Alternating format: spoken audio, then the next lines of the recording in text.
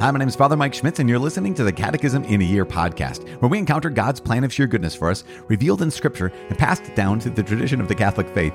The Catechism in a Year is brought to you by Ascension. In 365 days, we'll read through the Catechism of the Catholic Church, discovering our identity in God's family as we journey together toward our heavenly home. It is day 54. We're reading paragraphs 385 to 390. I'm using the Ascension edition of the Catechism, which includes the Foundations of the Faith approach. You can follow along, though, with any recent version of the Catechism of the Catholic Church.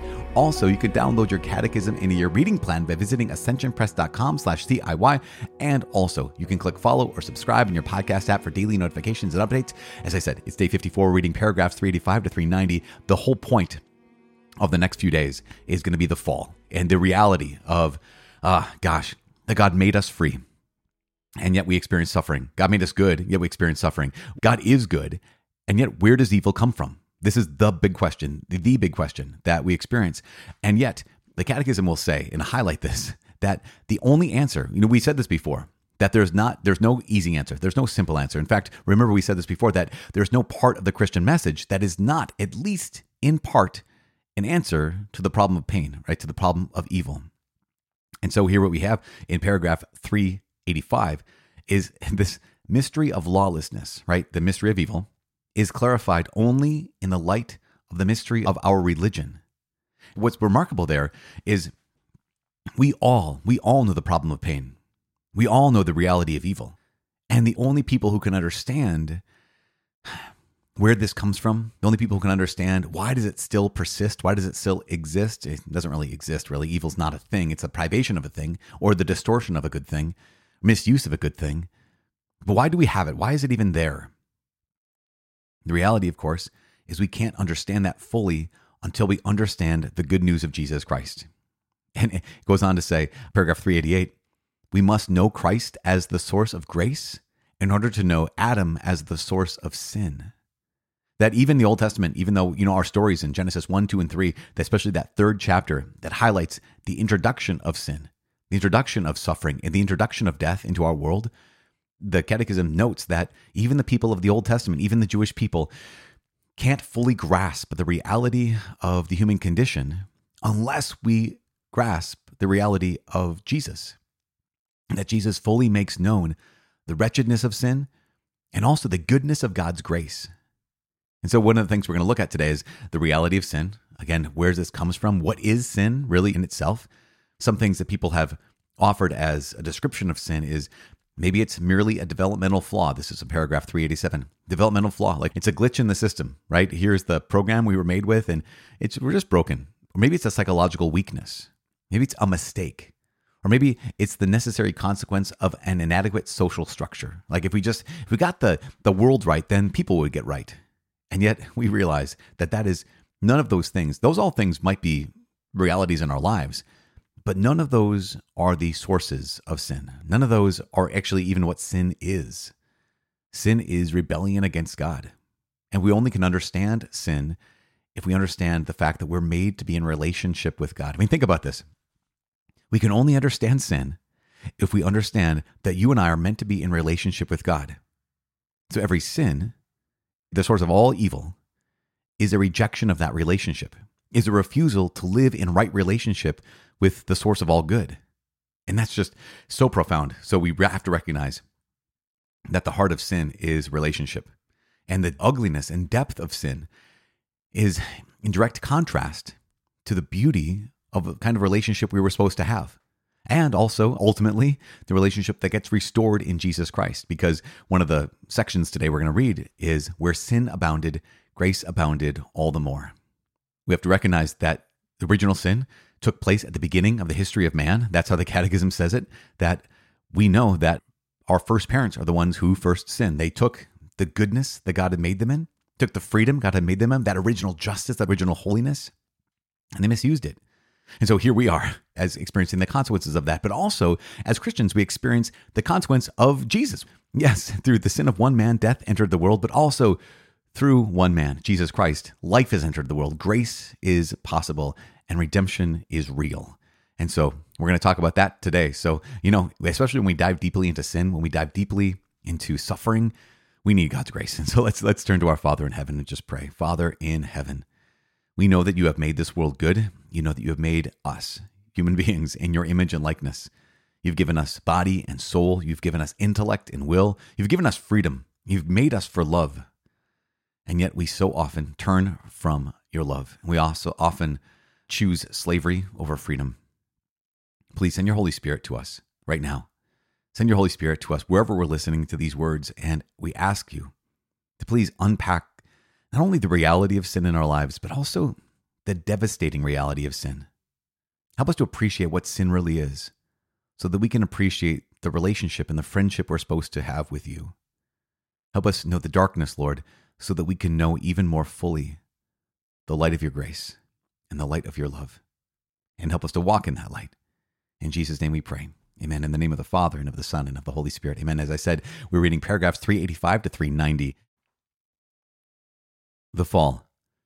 God is infinitely good, and all his works are good. Yet no one can escape the experience of suffering or the evils in nature, which seem to be linked to the limitations proper to creatures, and above all, to the question of moral evil. Where does evil come from? St. Augustine said, "I sought whence evil comes, and there was no solution." And his own painful quest would only be resolved by his conversion to the living God. For the mystery of lawlessness is clarified only in the light of the mystery of our religion.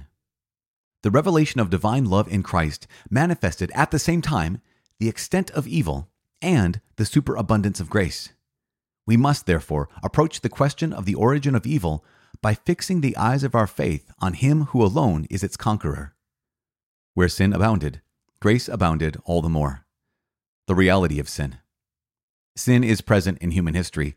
Any attempt to ignore it or to give this dark reality other names would be futile.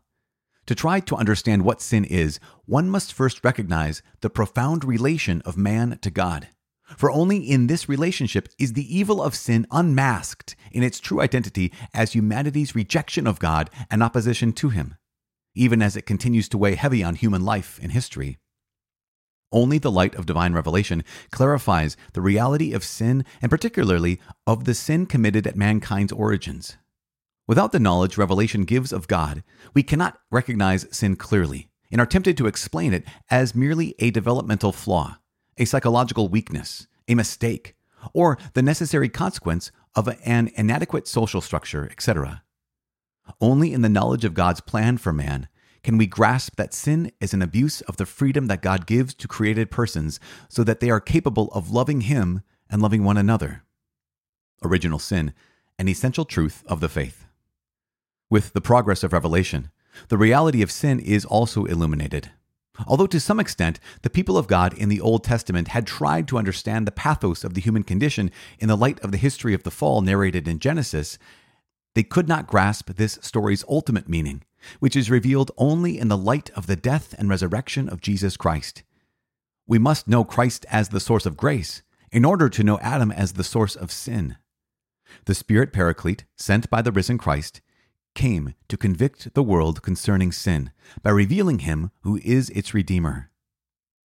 The doctrine of original sin is, so to speak, the reverse side of the good news that Jesus is the Savior of all men, that all need salvation, and that salvation is offered to all through Christ.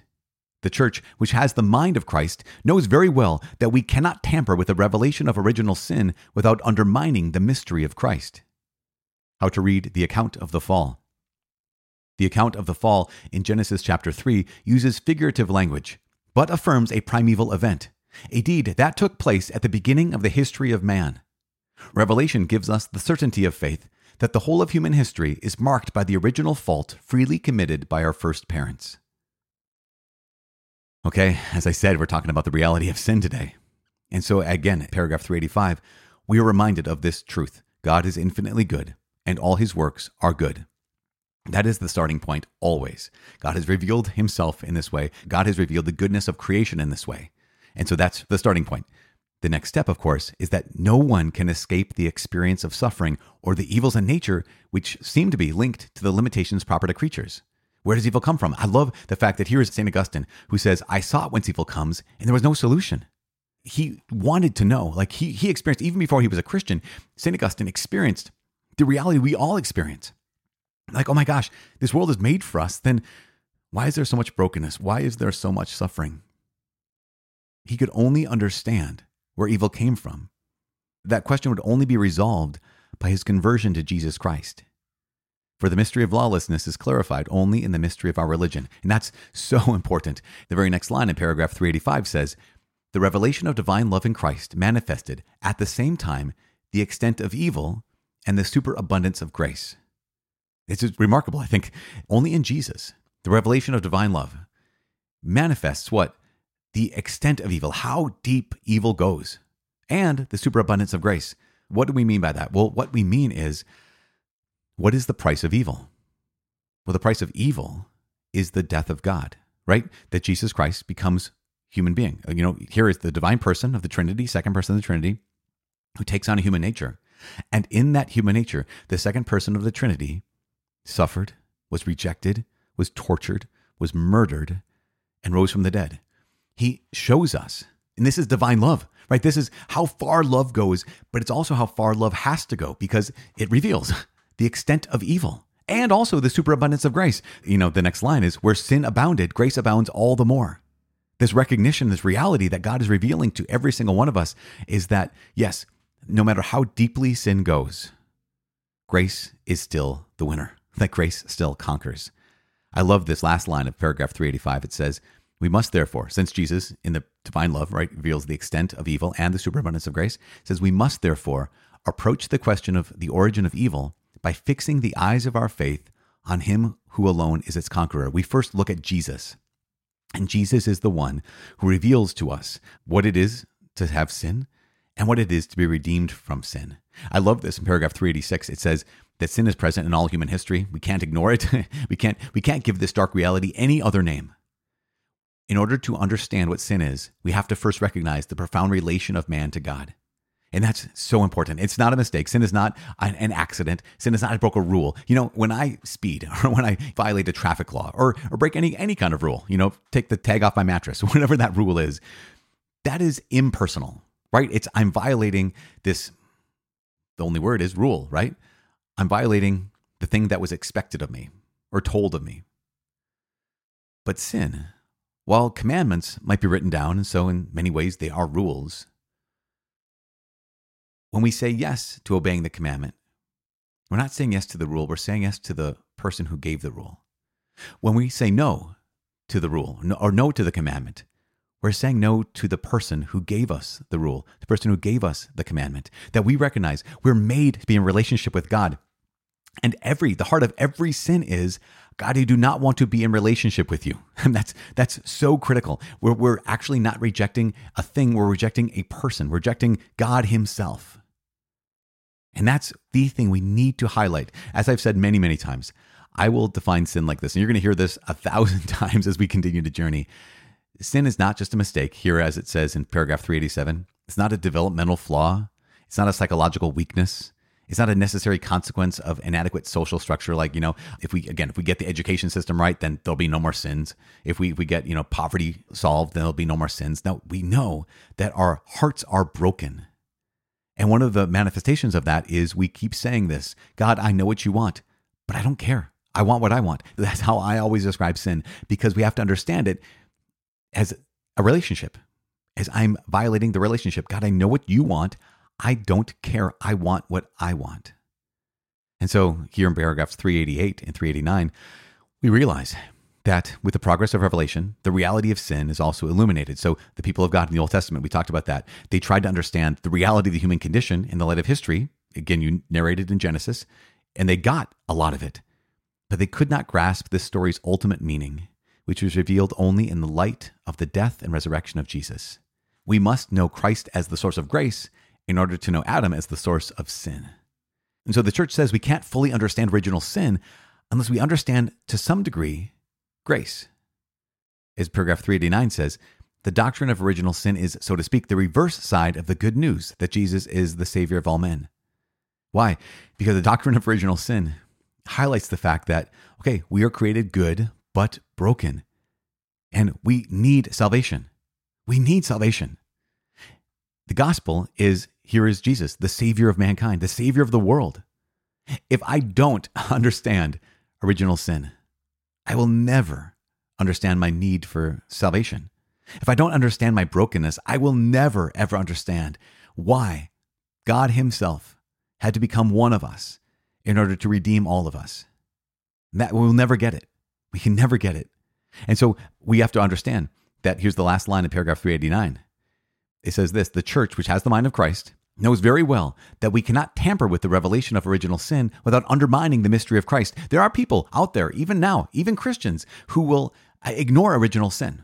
They'll write off our human brokenness as simply a developmental flaw or a psychological weakness or a mistake, or we just need better social structures. And yet, if we're really going to truly understand the gospel, the whole of the gospel, we have to understand original sin. You know, everything we're going to talk about when it comes to Christ saving the world, it all comes back to how do we view the human person? And how do we view the human person in relation to God? And how we say it as Catholics is we were made good.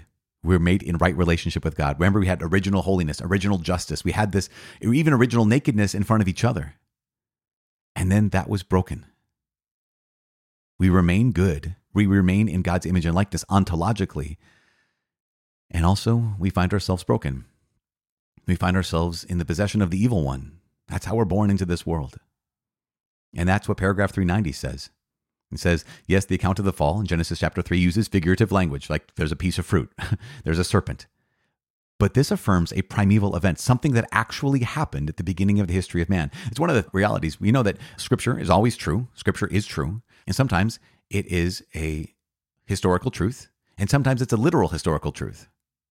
What the Catechism is saying is that in Genesis 3, it's an historical truth, absolutely. But it is not a literal historical truth. Using figurative language, it talks about a real thing that really happened at the beginning of the history of man, where we freely, our first parents, freely rejected that relationship with God. That's the last line here. Revelation gives us the certainty of faith that the whole of human history is marked by the original fault freely committed by our first parents. And that's where we find ourselves. Now, tomorrow, we're going to look more deeply into the fall of the angels. And then we're going to look at, again, original sin in even more depth. And I'm so excited for that. We're also going to look at the consequences of sin for all of humanity, and also the reality that now we find ourselves in the midst of a hard battle.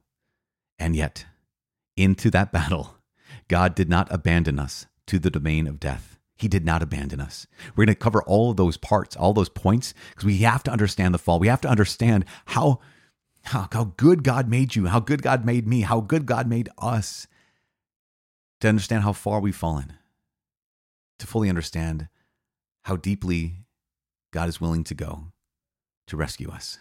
He loves you so much. You guys, I'm so grateful. If you're here at day 54, you have shown so much tenacity. You've shown so much willingness to just keep pressing play and keep learning. And I just have to offer one word of encouragement, because we're doing this together and you keep on pressing play. You know, I talk to people who are saying, like, you know, it really helps to know that other people are journeying with me. It really helps to know that, you know, I might have missed a day, but here I'm back. I'm pressing play again today. And that's so important, because we know, and we're going to hear later on, you know, some of the consequences of original sin. One of those is a weakened will. And sometimes we know I want to press play, but I don't end up pressing play.